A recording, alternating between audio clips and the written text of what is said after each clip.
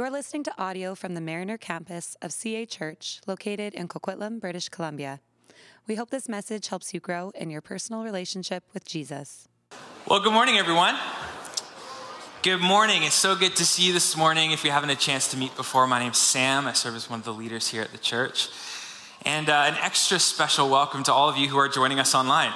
We miss you this morning, and glad you could tune in and join in on that way. So this morning, we're continuing our series that we've been in across all our campuses in the book of Acts. And so if you have a Bible, would you turn with me to Acts chapter 24. All our campuses are running through the book of Acts at a slightly different pace. So it's possible that you've hit this over the last few weeks, but hopefully we can bring a slightly different angle to it. And as we continue to learn and study these words from Luke. While you're turning there to Acts chapter 24, let me just give you a little bit of context as to what's happening in around this kind of section of scripture that we're going to be reading together today. There's this guy named Paul. He's often referred to as Paul the Apostle. And he's been on this series of missionary journeys throughout the ancient world. He's bringing the good news of the gospel to the Gentiles, to the non-Jewish people in the ancient world. That's a huge part of what's been going on over the last just about 10 chapters of Acts. He's traveling kind of city to city, and he's telling anyone who will listen about this Jesus, that God has come in the person of Jesus, and that he's restoring and he's redeeming all things. And so many people have been responding to Jesus, have been filled with the Spirit and getting baptized. And after several years of ministry and different missionary trips, Paul feels compelled to return to Jerusalem, this place where it all began. And so he does. He journeys back to Jerusalem.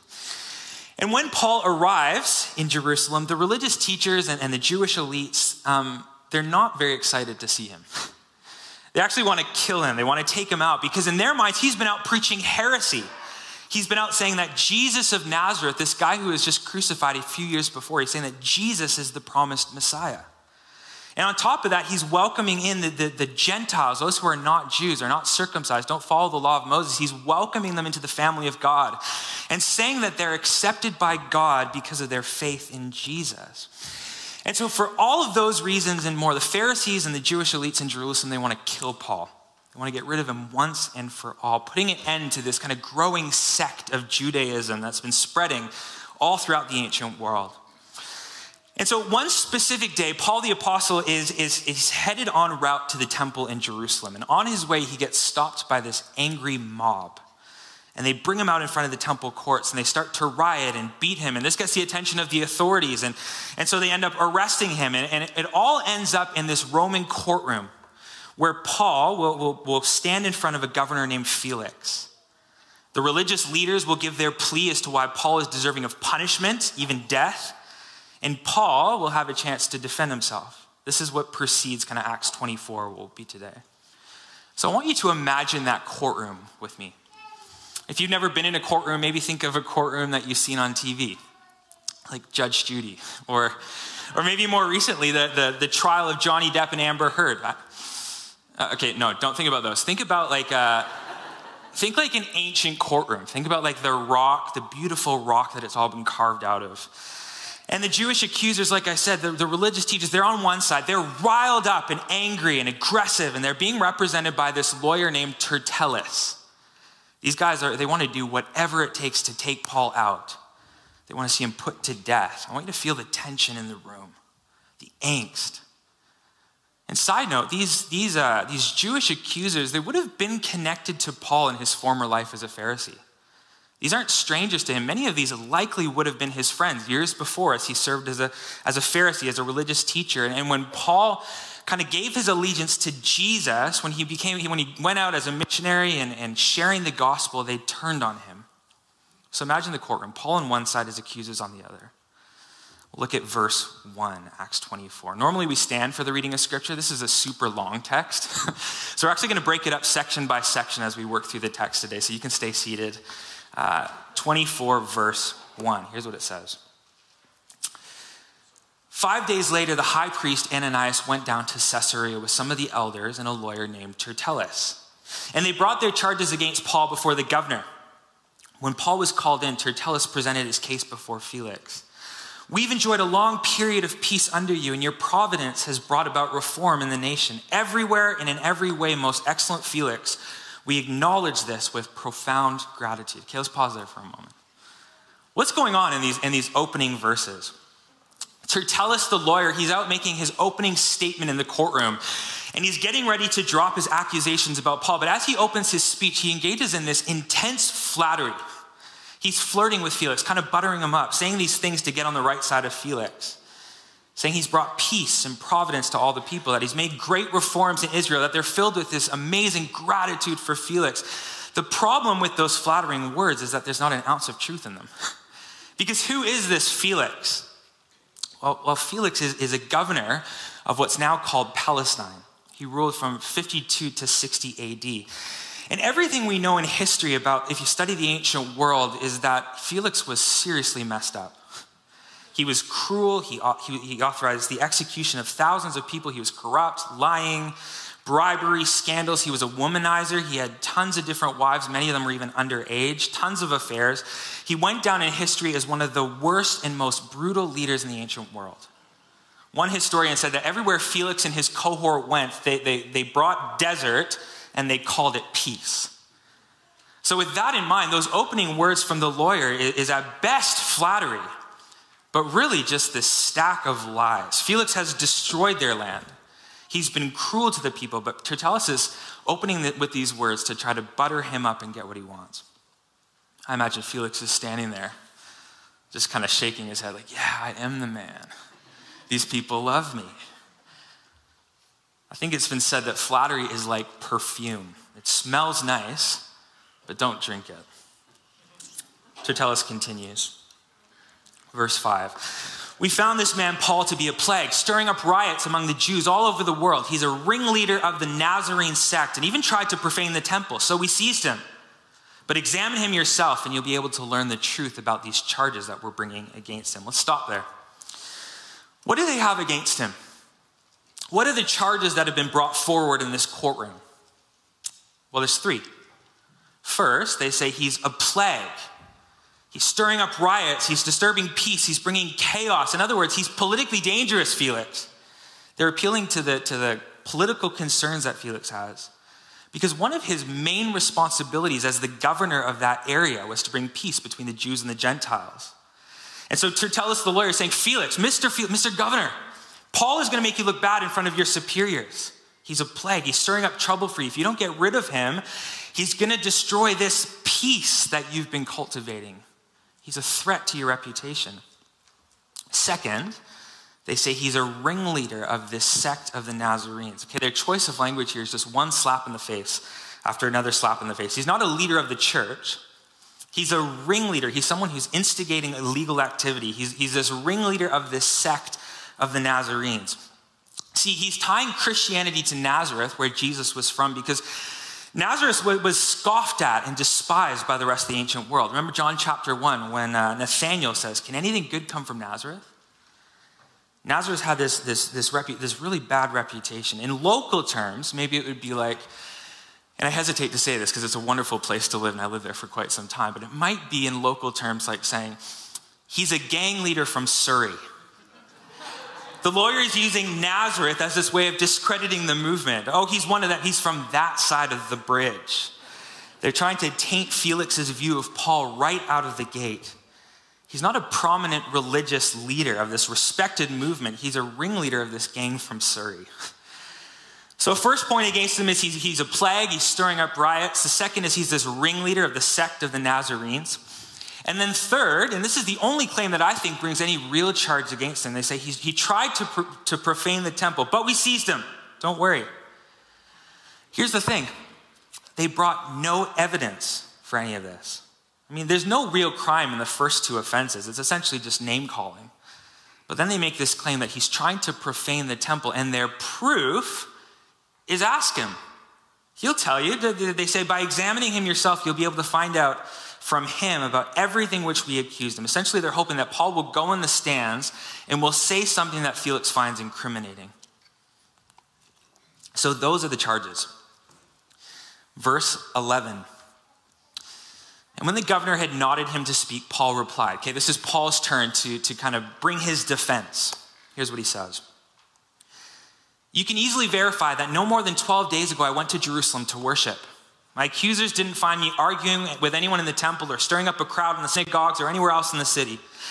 And they can't prove to you these charges they are now making against me. However, I admit that I worship the God of our ancestors as a follower of the way, which they call a sect. In other words, he's saying, all this stuff they're saying about me, defiling the temple, I didn't even have time to do any of this stuff.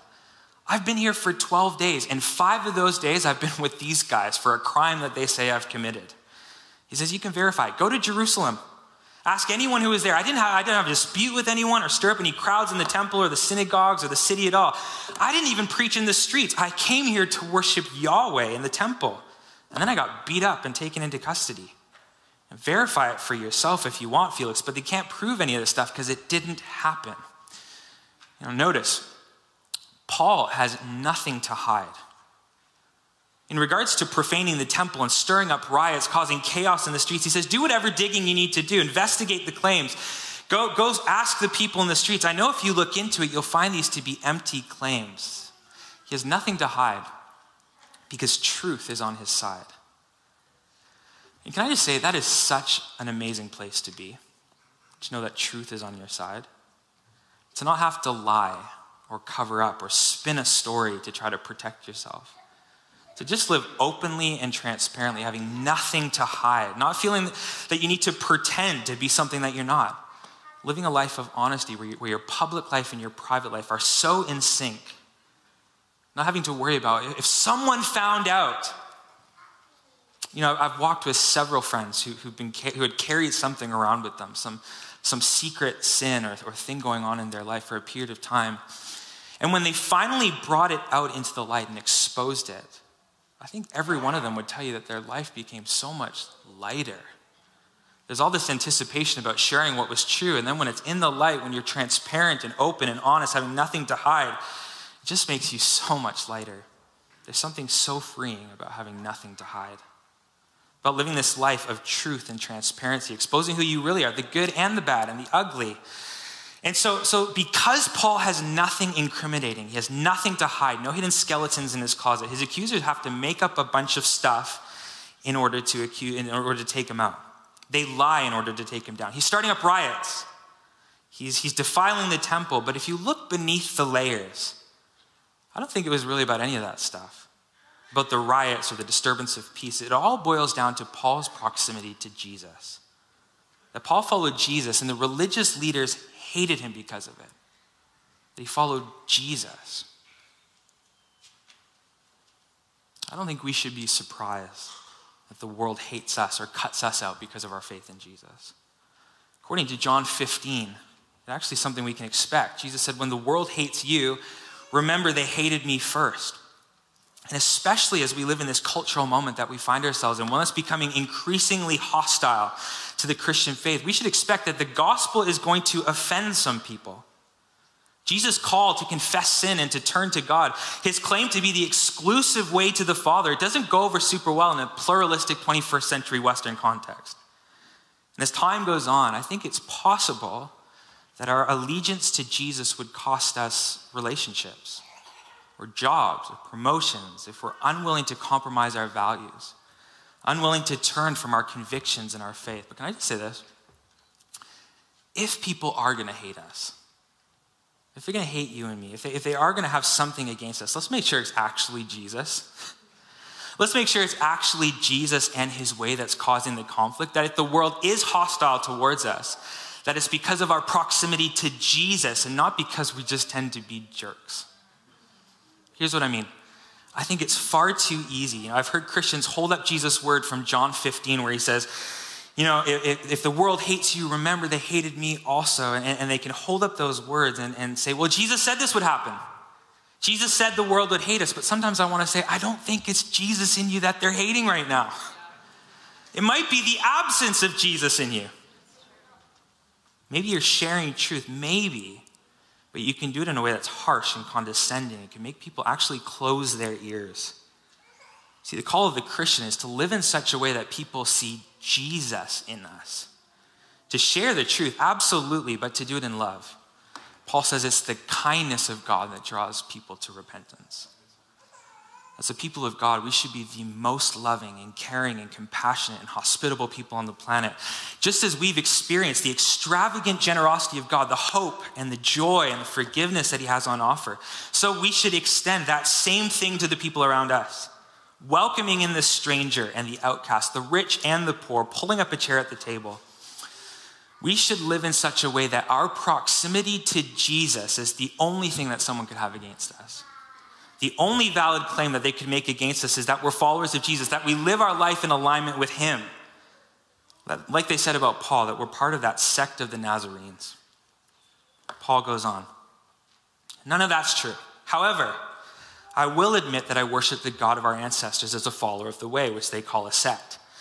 I believe everything that's in accordance with the law that is written in the prophets, and I have the same hope in God as the men themselves have, that there will be a resurrection of both the righteous and the wicked. So I strive always to keep my conscience clear before God and man. Here's what he's saying. We have way more in common than you guys are saying. I'm a worshiper of Yahweh. I abide by everything that was written in the law and the prophets. We worship the same God. The only difference between you, Jewish leaders, and me is that I believe that Jesus is the fulfillment of the whole story. And I'm unwilling to compromise on that. I'm a Jew through and through, he would say. I just believe that the whole story of God climaxes in the death and resurrection of Jesus. Paul finishes his rebuttal. And I imagine that the room in that moment maybe went silent as they waited for a response from Felix. Maybe a hush fell over the place. And how does Felix respond to the claims of the religious leaders, to the response from Paul? I want to spend time today, I want to spend the rest of our time looking at Felix's response, because I think it's significant. There's a lot we can learn from it. He responds in three ways. He responds with curiosity, with anxiety, and with complacency. I tried to find 3 C words, but I couldn't. And so I settled for words that end with an E sound. Okay? Curiosity, anxiety, and complacency. Let's read the last 6 verses of the chapter together, and then we'll unpack them one by one. Then Felix, who is well acquainted with the way, he adjourned the proceedings. In other words, he called it to a close. When Lysias, the commander, comes, he said, I'll decide your case. He ordered the centurion to keep Paul under guard, but to give him some freedom and permit his friends to take care of his needs. Several days later, Felix came with his wife Drusilla, who was Jewish. He sent for Paul and listened to him and spoke about faith in Christ Jesus. As Paul reasoned about righteousness, self-control, and the judgment to come, Felix was afraid and said, that's enough for now. You can leave. When I find it convenient, I will send for you. Let's look at those 3 E words. First, curiosity. I find it interesting that after that day in court, Felix sends for Paul repeatedly, it looks like. He wants to hear more about this Jesus. For 2 years, it goes on. He keeps calling for Paul and listening to him talk about Jesus. He even brought his wife to hear. He was curious. And here's what I think he was wondering. Why would he sacrifice his whole life, even risk death out of allegiance to this Jesus? Like Paul was a prominent rabbi in his former life. He was well respected by the Jewish community. He kind of had it made. He was well respected. Why would he change his tune and begin preaching the very message he was previously trying to stomp out? I think Felix was filled with curiosity. Like whether or not this Jesus was the real deal, Paul certainly believed he was. And there was this growing population of people who had bought into this narrative. But why? Felix was curious.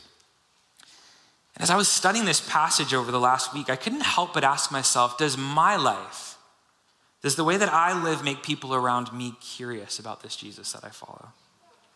Does the way I love and the way I serve and give and care for those around me, do the things that I say, the way that I conduct myself, does it make the people around me curious about why I'm the way I am? Does it make them curious about Jesus? I hope so. I want that to be true of me. I have a friend named Clint. And 10 years ago, Clint's wife passed away from cancer, super young age. She was barely 30 years old, 2 young kids at home. Absolute tragedy. And I remember watching Clint navigate through that situation. He grieved. He was broken, as you'd expect. But he also had this insane hope. He clung to Jesus, so much so that it made me stand in awe and kind of stand in wonder. It made the world around him stand in awe. Like, he really believes this stuff. He really believes that to live is Christ and to die is gain, that his wife is in the presence of Jesus, that God's going to take care of him and his kids, even in the absence of their mom. And as he navigated that season, one of the darkest days of his life, he didn't turn on God, but he actually clung to him. And as a result, he made the people around him curious. Like, Clint, why are you so filled with hope? Why are you so steady when the world around you is crashing in? Clint made people contemplate and ask questions about this Jesus that he followed. Maybe you're here today and you're curious. Not really sure what you think about this Jesus. You wouldn't consider yourself religious. Maybe you wouldn't consider yourself a follower of Jesus, but you're interested. Felix kept coming back and listening and pondering and wondering. He was curious. And this is why I love Alpha so much. This is why we as a church are so committed to putting on the Alpha course all throughout the year, because it provides a place for curious people to come in and to explore the Christian faith and to ask questions and to ponder and to disagree and to discuss. I'm so encouraged. We've talked about this several times, but there's nearly 100 people, 100 curious people right now, every Wednesday night coming and gathering and learning about the Christian faith together. God is drawing people towards himself. And I really believe that those who seek truth, that really seek truth, that they will find it, that they'll find him. So we see the curiosity of Felix, but then we also see the anxiety of Felix, the fear of Felix. Verse 25 says, Felix was afraid. As Paul reasoned about righteousness, self-control, and the judgment to come, Felix was afraid. I think this is an interesting one. It kind of feels like role reversal, because who's the one in charge here? Felix. Who's the prisoner? Paul. And I mean, it would feel logical that the prisoner should be the one who's trembling. The governor, he should be laughing. He should be he's the one in control. He's the one in the place of power. He should be totally comfortable. Why would he be fearful? But no, the guy in charge is shaking and trembling because Paul has reasoned with him about faith in Jesus, what it means to be made right with God, about heaven and hell. That word reasoned there, Paul reasoned with him. I think that's an important word to note. Because I think a lot of people, they assume that the Christian faith is one that requires that you just blindly follow. A lot of people assume that the biblical story of Jesus, of the resurrection, is just some easily dismissed fairy tale. Like a conspiracy theory that we can be easily debunked if you just look a little closer at the facts. But that's not actually true. The closer you look into the facts, the more you realize that the Christian faith is actually a very reasonable thing to believe. There's this brilliant intellectual, his name was Albert Henry Ross. He wrote this book in the 1930s called Who Moved the Stone, where he, who was this outspoken atheist at the time, he set out to disprove the resurrection of Jesus Christ once and for all. Like, someone's got to put this hoax to bed. But as he studied, he found that the evidence of the resurrection was so compelling that he wrote a very different book in the end than he set out to write. Because through the process of writing this book and looking into the claims of Jesus and the resurrection, he ended up finding it so compelling that he gave his life to Jesus. Paul reasoned with Felix. And it made him anxious. It made him scared because the gospel butted up against him. It confronted his way of life. Paul told him about Jesus and how to be made right with God. He talked about self-control, which was a very appropriate thing to talk about with a guy like Felix, who'd been abusing his power and taking whatever he wanted, preying on the weak. Paul was calling him out on his nonsense. The way you're leading is not okay.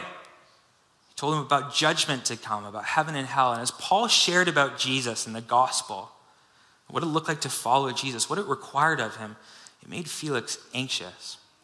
It made him fearful and tremble because he knew it demanded a response. In a lot of ways, Felix's response through this story reminds me of the rich young ruler that approached Jesus.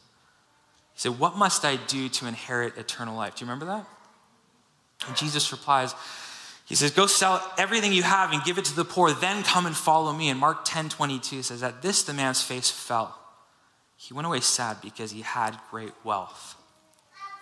The rich young ruler was sad because following Jesus was going to cost him something. It was going to cost him everything.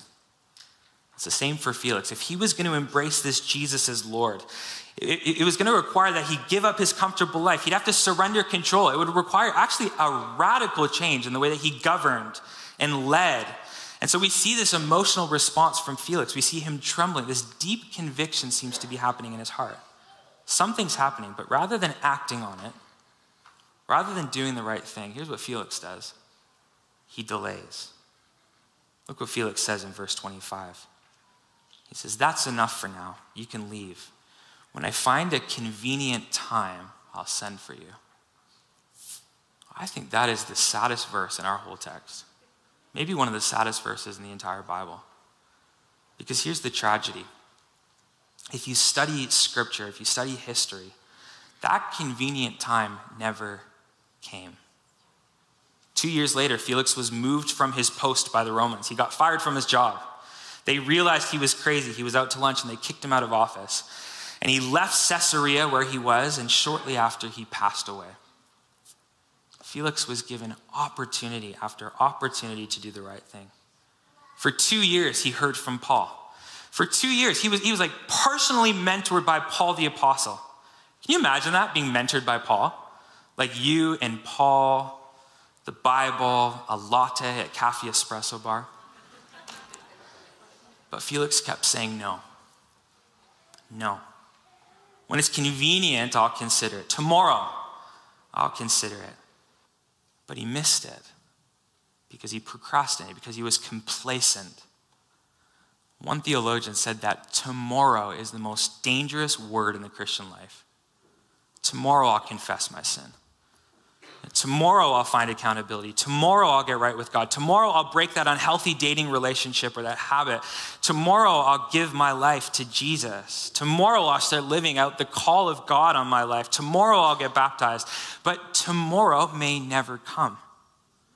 The time is now. In 2 Corinthians 6, Paul writes this, "Now is the accepted time. Behold, now is the day of salvation." Not later, not tomorrow, now. Jesus stands at the door and knocks. And I wonder if there might be some Felixes here this morning. Maybe you've been complacent. Maybe you've been procrastinating. But it's time to go all in with Jesus, and you know it. Maybe there's a sense of angst even in your heart right now, a trembling. Even now, maybe you're wondering if God is speaking to you. You know, maybe you've even been sitting on the fence. Maybe you've been 60% of the way in. Like, you come to church, you do the stuff, you're curious, you've been listening, but God is inviting you to go all in. To go all in today, to turn to Jesus or to return to Jesus. To surrender your life to God. A God who loves you. I wonder today who Jesus might want to get a hold of. Who he might be calling to himself. There is so much that God wants to do in and through your life. To bring freedom. But it starts with a yes. Yes to Jesus. Yes, I'll surrender my life to him. Now, scripture tells us that turning to Jesus is as easy as confessing with your mouth that Jesus is Lord, believing in your heart that God raised him from the dead, and you're saved. You know, so if that's you today, if you're done with complacency, you say, I want to follow this Jesus. I want to give my life to him. I would love to pray for you. To pray for those who want to come to Jesus, to give their allegiance to him. But I'd also love to pray for those who maybe are already Christians, are followers of Jesus, but there's something in your life that you've been needing to deal with, that you've been convicted about, that's been wreaking havoc in your world. Like, you know, there's stuff in your life that needs to change, that's separating you from God. It's maybe messing with your relationships, but you've been procrastinating. You've been complacent, lukewarm. One theologian called procrastination Felix syndrome. Maybe you've had Felix syndrome and you've sensed God leading you, drawing you in, but you've been ignoring it. Can I just say to you that the time is now? Don't delay. The longer you wait, the harder it is. But we got this imagery in scripture of a father whose arms are stretched wide open. a Father who loves you and is ready and waiting to welcome you in with a warm embrace. I don't know what's going on in your world. I don't know what the Spirit of God might even be laying on your heart in this moment. Maybe there's something you've done that you need to bring before him. Maybe there's something you haven't done, but he's stirring in you, calling you to step out in faith in an area of your life, to go somewhere, to do something, to share your story, but you've been procrastinating. You've had Felix syndrome. The time is now. Tomorrow may never come. Can I encourage you to take a step towards God and see if he doesn't move powerfully in your life? Why don't we pray together? We'll respond in song.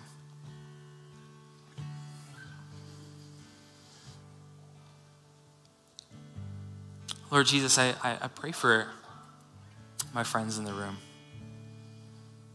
Pray first specifically for those who are here today and they say, I'm done with procrastination. I'm done with complacency. I want to go all in with Jesus. I want to surrender my life to him. I want to give him my allegiance, to align my life with his way. I just pray right now that you would give them boldness to make that decision.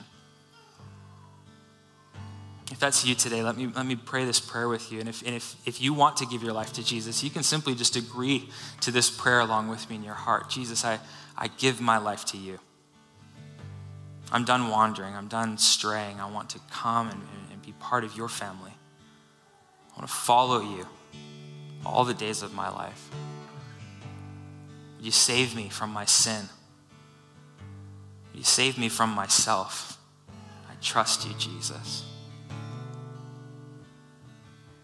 I also want to pray for those who might be here this morning who,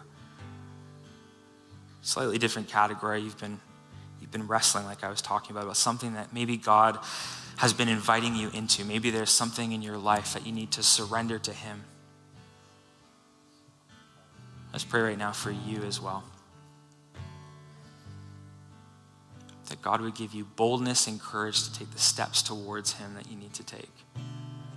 And as you do that, I pray that you would experience the love of the Father. The arms open wide posture of a God who loves you and says, come on, come home, come back to me. Lord, help us to follow you in everything we do. It's in your name we pray. Amen. Thanks for listening to this message. If you've been listening to our sermons, but you're not a part of a church community, we would love to have you join us.